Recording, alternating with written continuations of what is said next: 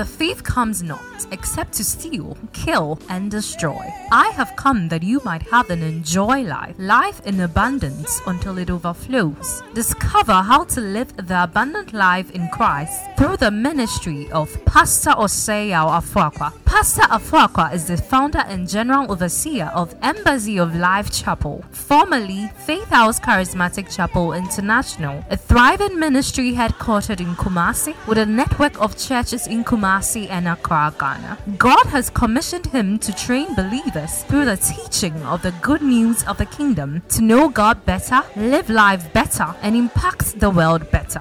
Get set for an empowerment that will enable you to live a life of all-round victory, success, and limitless prosperity. God bless you as you listen.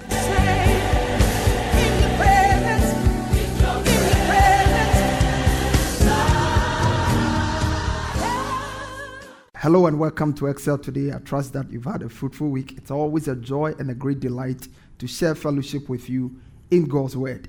Let's pray together this morning. Father, in the name of Jesus, we thank you. The entrance of your word brings light and understanding. This morning, as we feed on your word, bring us light and illumination. Change us from inside out. Equip us, empower us to live a life of all-round excellence and impact. In Jesus' precious name, amen and amen. God richly bless you for being part of a broadcast. I encourage you, share the link with as many people as possible. Let them be blessed and enriched by the ministry of God's word. Come with me to 1 Corinthians chapter 9, verse 24. 1 Corinthians chapter 9, verse 24. The New Living Translation says, "Don't you realize that in a race everyone runs, but only one person gets a prize? So run to win."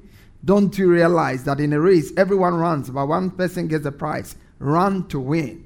I pray that the grace of God to win the race of life will be released upon you through this broadcast. The Bible says grace and peace will multiply to you through the knowledge. So as God's word comes to you, grace is being imparted to you. The grace to run the race that is set before you with patience and to win is released in the name of our Lord Jesus. Hebrews 12:1 tells us, "Wherefore, seeing we also are compassed about with so great a cloud of witness, we should run with patience the race set before us." This is a scripture we have referred to almost every week since we began this series. There is a race set before us, and we are expected to run, finish, and get the prize. Apostle Paul said that the time of my departure is at hand. I have fought a good fight. I have finished my course. In other words, I have finished my race. Now there is laid up for me a crown of righteousness, which the Lord, the righteous judge himself, shall give me on that day. And not only to me, but unto all those who love his appearing, all those who will run their race and finish their course.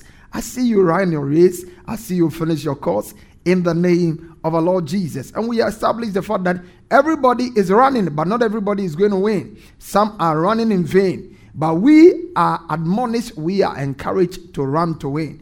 But how else can we run to win?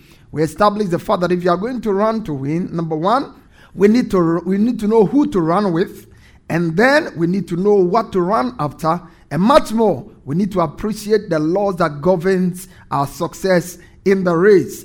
Every game has its unique rules and laws that govern it. If you are a footballer, as a player, you are not allowed to touch or catch the ball. Only the goalkeeper is permitted to do that. Basketball has its unique laws. Boxing has its unique laws. In the race that God has called us to run, there are laws that also govern us. And if you run lawfully, we get the prize. But if we run amiss, or we don't run according to the rules, we end up missing the prize. That's why this series is vital. You are not only called to run the race, you are called to run and finish. You are called to run and run lawfully. You are called to run to win the prize. And that you will do in Jesus' precious name.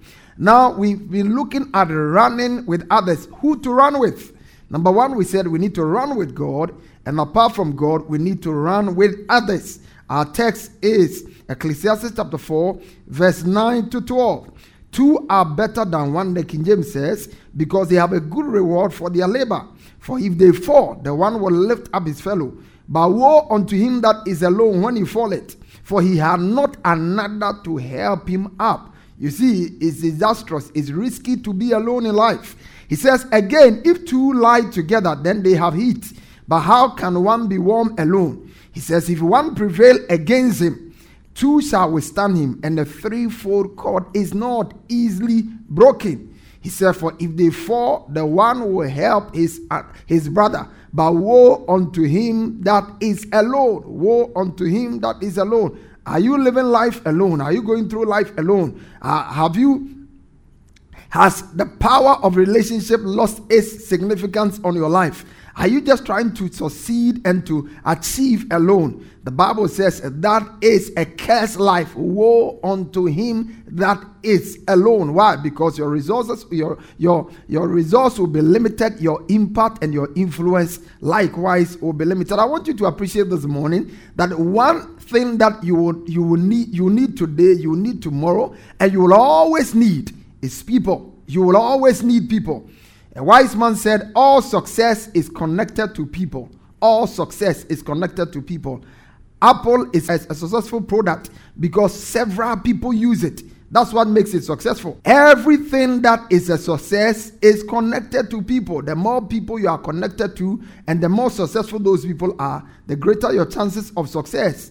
Everyone needs someone. You need someone, I need someone. Even God needs people. Have you ever thought about the number of people who are on the planet today? We have about 7.8 million people, 8 billion people on the planet. Almost 8 billion people are on the planet. Why will God have so many people on the planet? Because he needs so many people. It's so important. God needs so many people. Look at what the Bible says in Proverbs chapter 8 verse 4. He said, unto you, O men, I call. That is God. Wisdom is calling. Unto you, O men, I call. God is always calling for men. And then I like what the Bible says in Psalm 17 verse 14. He said, for men are the hand of God. Men are the hand of God. In other words, if God is going to bless you, he's going to use his hand. He's going to use a human being to reach out to you. Men are the hand of God. Never forget, never underestimate your need for people. You need people. And so far, in running with others, we've captured the priority of relationship. We've looked at the power of relationships. And then we've looked at people we should connect with. In this particular series, in part 4, we are going to be looking at the protocols that we need to observe in order to get the best out of relationships. And I'll be zeroing in on how to connect and maintain profitable relationships. How to connect and maintain profitable relationships. Look at Proverbs chapter 12 and verse number 26. He says, the righteous choose their friends carefully, but the way of the wicked leads them astray.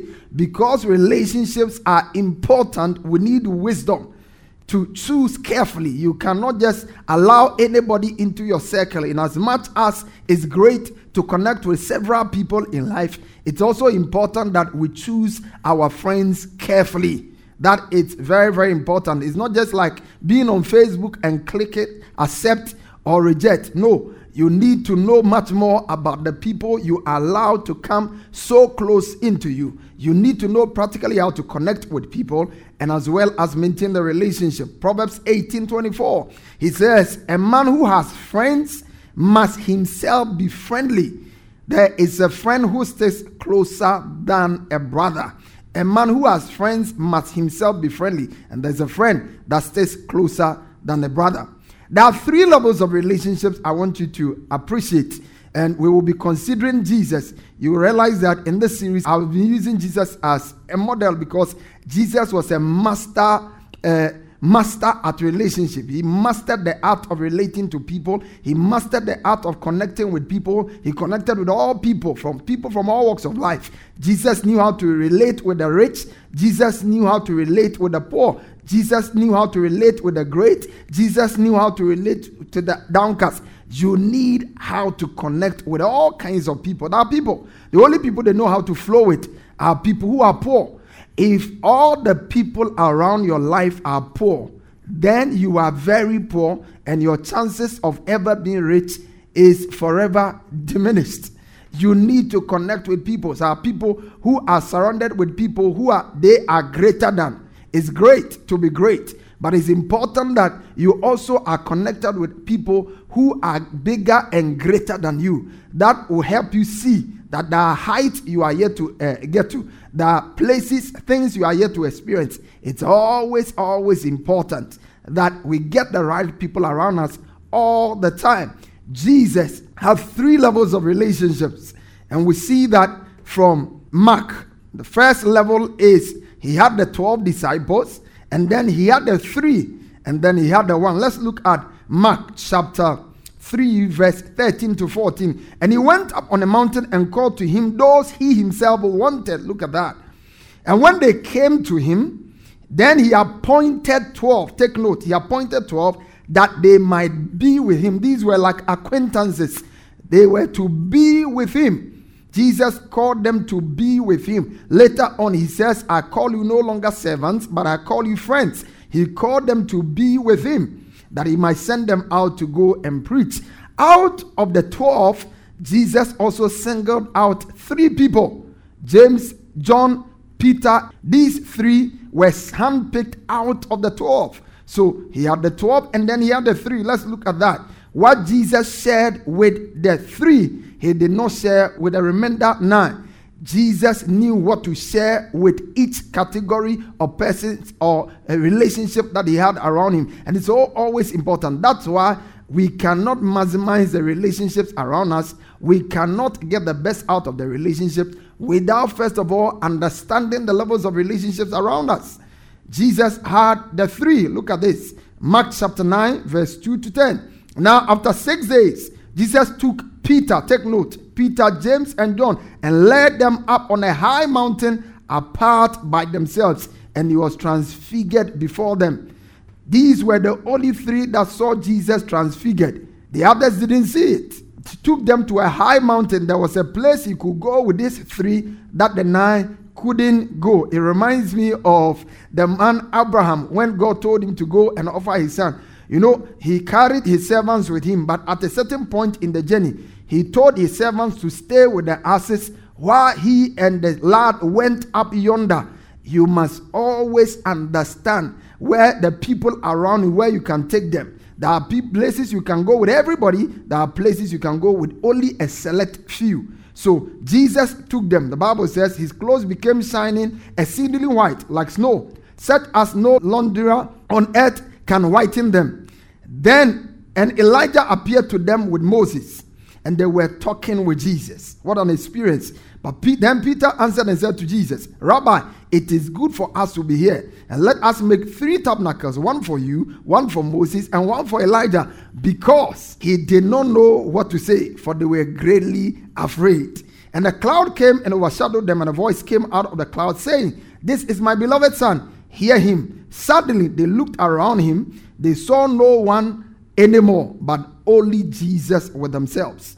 Now, as they came down from the mountain, I want to show you something here. As they came down from the mountain, he commanded them that they should tell no one the things they had seen, till the Son of Man had risen from the dead. So they kept this word to themselves, questioning what the rising from the dead meant. Can you see that?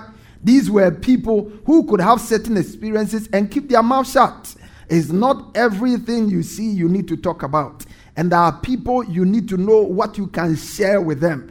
Jesus could not share this experience with everybody. And so he took the 3. That is the second level of relationship. The 12, the 3. And then look at the third category of relationship, or the third level of relationship Jesus had. And that is with John the Beloved. Look at this. John 13 verse 21 to 26. The CEV says this. After Jesus had said these things, he was deeply troubled and told his disciples, I tell you for certain that one of you will betray me. They were confused about what he meant, and they just stared at each other. Jesus' favorite disciple, that's the word, Jesus' favorite disciple. So the 3 were there, but he had a favorite even among the 3. Jesus' favorite disciple was sitting next to him at the meal, and Simon motioned for that disciple to find out which one Jesus meant. So the disciple leaned toward Jesus and asked, Lord, which one of us are you talking about? Jesus answered, I will dip this piece of bread in the sauce and give it to the one I was talking about. Then Jesus dipped the bread and gave it to Judas, the son of Simeon Iscariot. Can you see that? So this is John the Beloved. In fact, the New King James says, and there was one leaning on Jesus' bosom of his disciples, whom Jesus loved. That is John the Beloved. He called himself the disciple whom Jesus loved. Obviously, Jesus had a certain bond with John that was different. You remember when he hung on the cross and he could see no one on the cross, he told John, behold your mother, and then Mary, your son. That was the bond. When Jesus was dying on the cross, there was no one, none of his disciples was around. He could trust his mother to none of the disciples but John the Beloved. It shows the deep bond they had. You remember, that was also the disciple that death could not take him. He went, they tried everything to kill John. They couldn't kill him. Intimacy is powerful. And I pray that in this year of grace, you will desire and you will grow in your hunger for God to become more intimate and to become close with God like never before. So we established the fact that there were 3 levels of relationships: the 12, the 3, and the 1. The protocols for getting the best out of all of these relationships differ one relationship from another. In this episode, like I said, this is going to be 4A. And by the time we are through, what I'm seeking to do is to guide you, share with you practical keys that will help you to know how to connect with people wherever you find yourself, so that you can maximize the blessings that relationships offer all of us. Now look at John chapter 4, verse 1 to 26. It's going to be a long passage, but it's key. Here we see Jesus' encounter with the Samaritan woman, and we are going to glean some vital lessons as far as how to connect with people are concerned. A lot of people are apprehensive. They don't know how to connect with people. And in this social media age, where you find people in LinkedIn, you find people on Facebook, that we have so many platforms for connection. We must learn how to practically connect with people, person to person, so we can get the best out of the relationship. How can you maximize the power of relationship? How can you get the best out of relationship? You can only get the best when you know how to initiate or start a relationship. How do you get it practically done? That's what we'll be doing in this particular teaching episode. John chapter 4, verse 1 to 26. Jesus knew the Pharisees had heard that he was baptizing and making more disciples than John, though Jesus himself didn't baptize them. His disciples did. So he left Judea and returned to Galilee. He had to go through Samaria on the way. Eventually, he came to the Samaritan village of Sychar, near the field that Jacob gave to his son Joseph. Jacob's well was there, and Jesus, tired from the long walk, sat wearily beside the well about noontime. Soon, a Samaritan woman came to draw water, and Jesus said to her, "Please give me a drink." He was alone at the time because his disciples had gone into the village to buy some water. So here is Jesus, wearied and tired from a long walk, sits by Jacob's well, and he's just sitting there. And there comes a woman, a strange woman, a total stranger, not a Jew, a Samaritan woman. Not only is she a Samaritan, she is also a woman. The Jews and the Samaritans have no dealings. Let's see how Jesus is going to deal with this woman. And Jesus begins to engage this woman. Look at verse 9.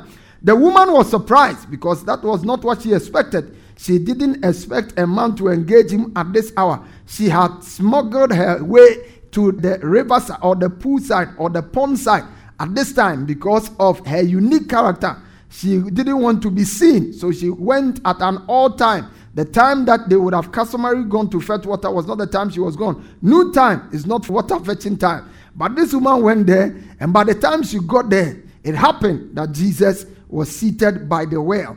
And look at what happened. The woman was surprised, for Jews refused to have anything to do with Samaritans. She said to Jesus, "You are a Jew, and I'm a Samaritan woman. Why are you asking me for a drink?" Have you ever attempted to connect with someone and you were faced with rejection to the face? In fact, one of the reasons why a lot of people don't go out of their way to initiate relationship with people is the fear of rejection. And this was what Jesus received directly from the woman. Verse 10, Jesus replied, "If you knew the gift God has for you and who you are speaking with, you will ask me, and I will give you the living water. But, sir, You don't have a rope or a bucket, she said, and this well is very deep. Where would you get this living water? Look, this woman was in a posture that was not receptive. But along the line, as the conversation goes on, you see that now she's becoming more responsive. She's opening up. She's now also asking Christ questions. And besides, do you think you are greater than our ancestor Jacob, who gave us this well? How can you offer better water than he and his sons and his animals enjoyed?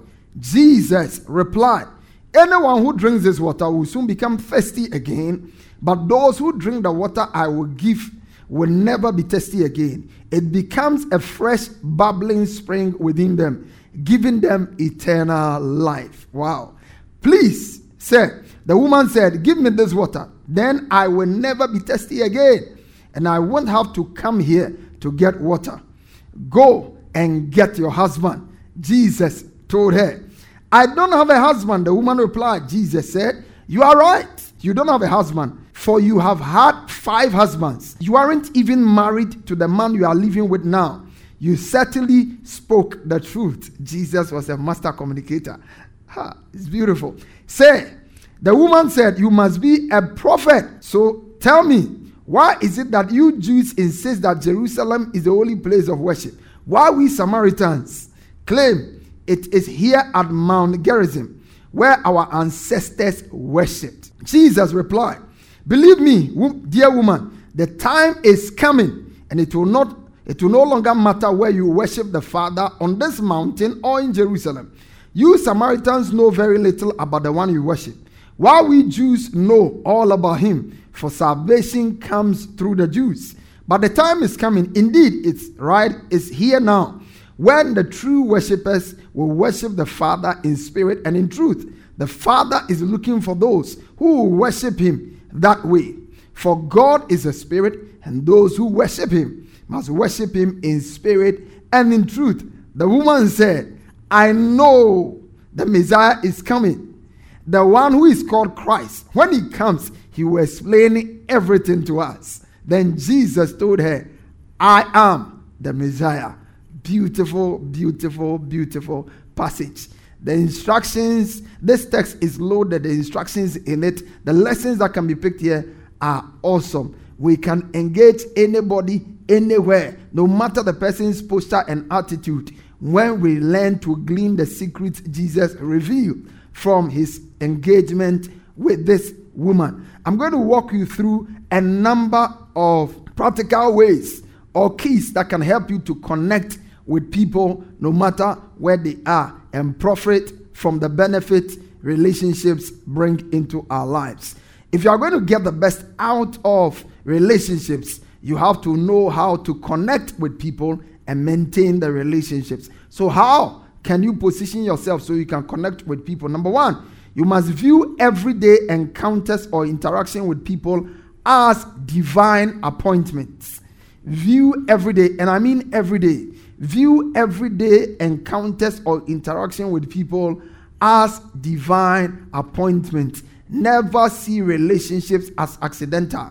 The Bible says in Psalm 37 verse 23, this is what the scripture says about you. He said, the steps of a good man, the steps of a righteous man, the steps of the saved person, the steps of a man are ordered by the Lord. Here he says the steps of a good man are ordered by the Lord. Your steps, your stops. You get into a bus station. You are supposed to catch a particular bus and you miss that and you join another one. Your steps are ordered. Your stops also are ordered. You are going to meet somebody. He gives you a particular time. You get there and he's not there at the time. And you are forced to sit and wait.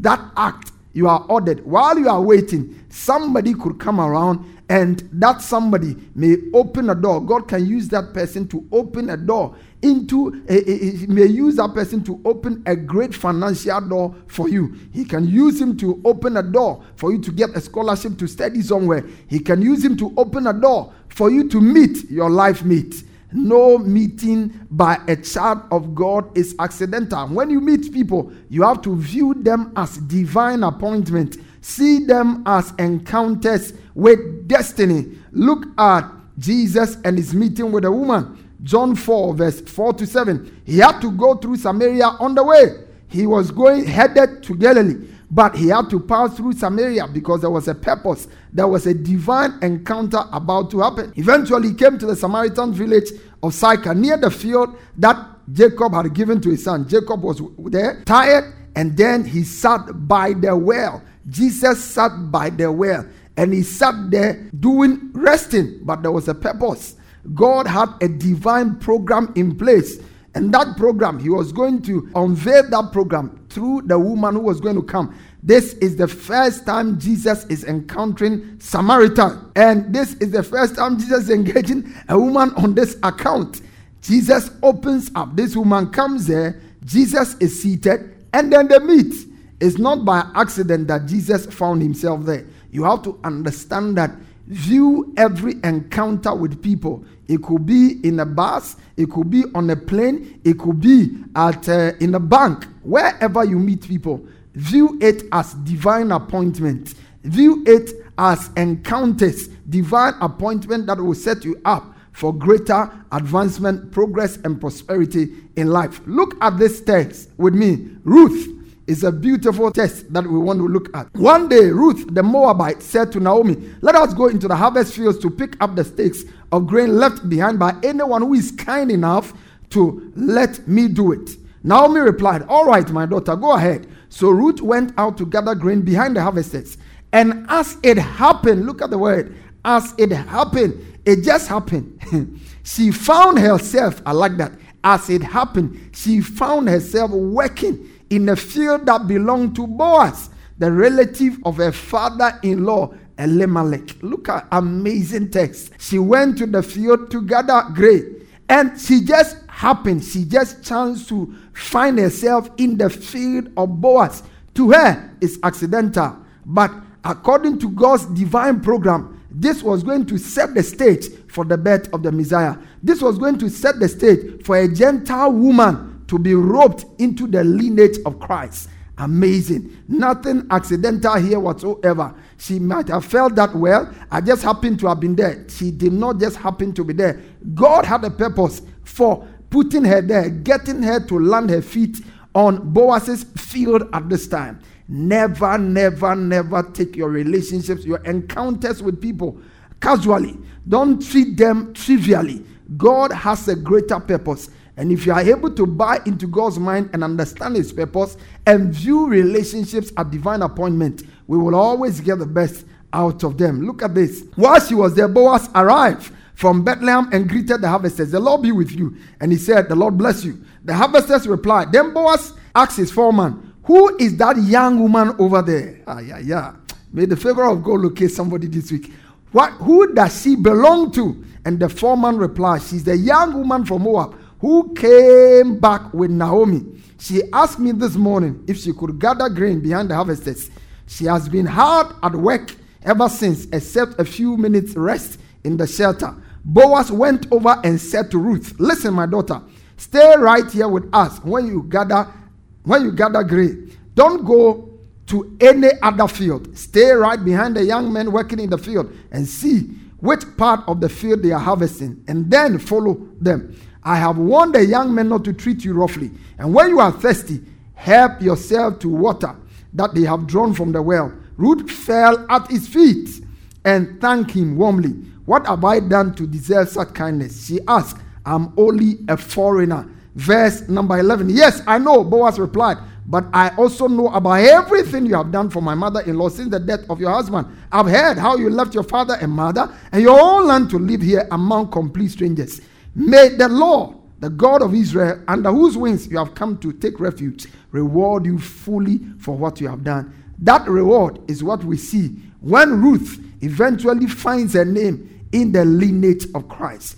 Never, never, never, never take your encounters with people for granted. When you encounter people, you are encountering a life-changing moment. When you encounter people, you are encountering something that will go into your future and change your destiny perpetually for good. I pray that the grace of God will rest upon you, that as we are about to enter a new week, you will be discerning, you will be sensitive to the guidance and the leadings of the Spirit of God, and you will connect with people on a more meaningful and purposeful level. In Jesus' precious name, amen and amen. God richly bless you for being part of our broadcast. I look forward to having you join me same time next week as I bring you an exciting episode of Run with Others, protocols for getting the best out of relationships. You are blessed.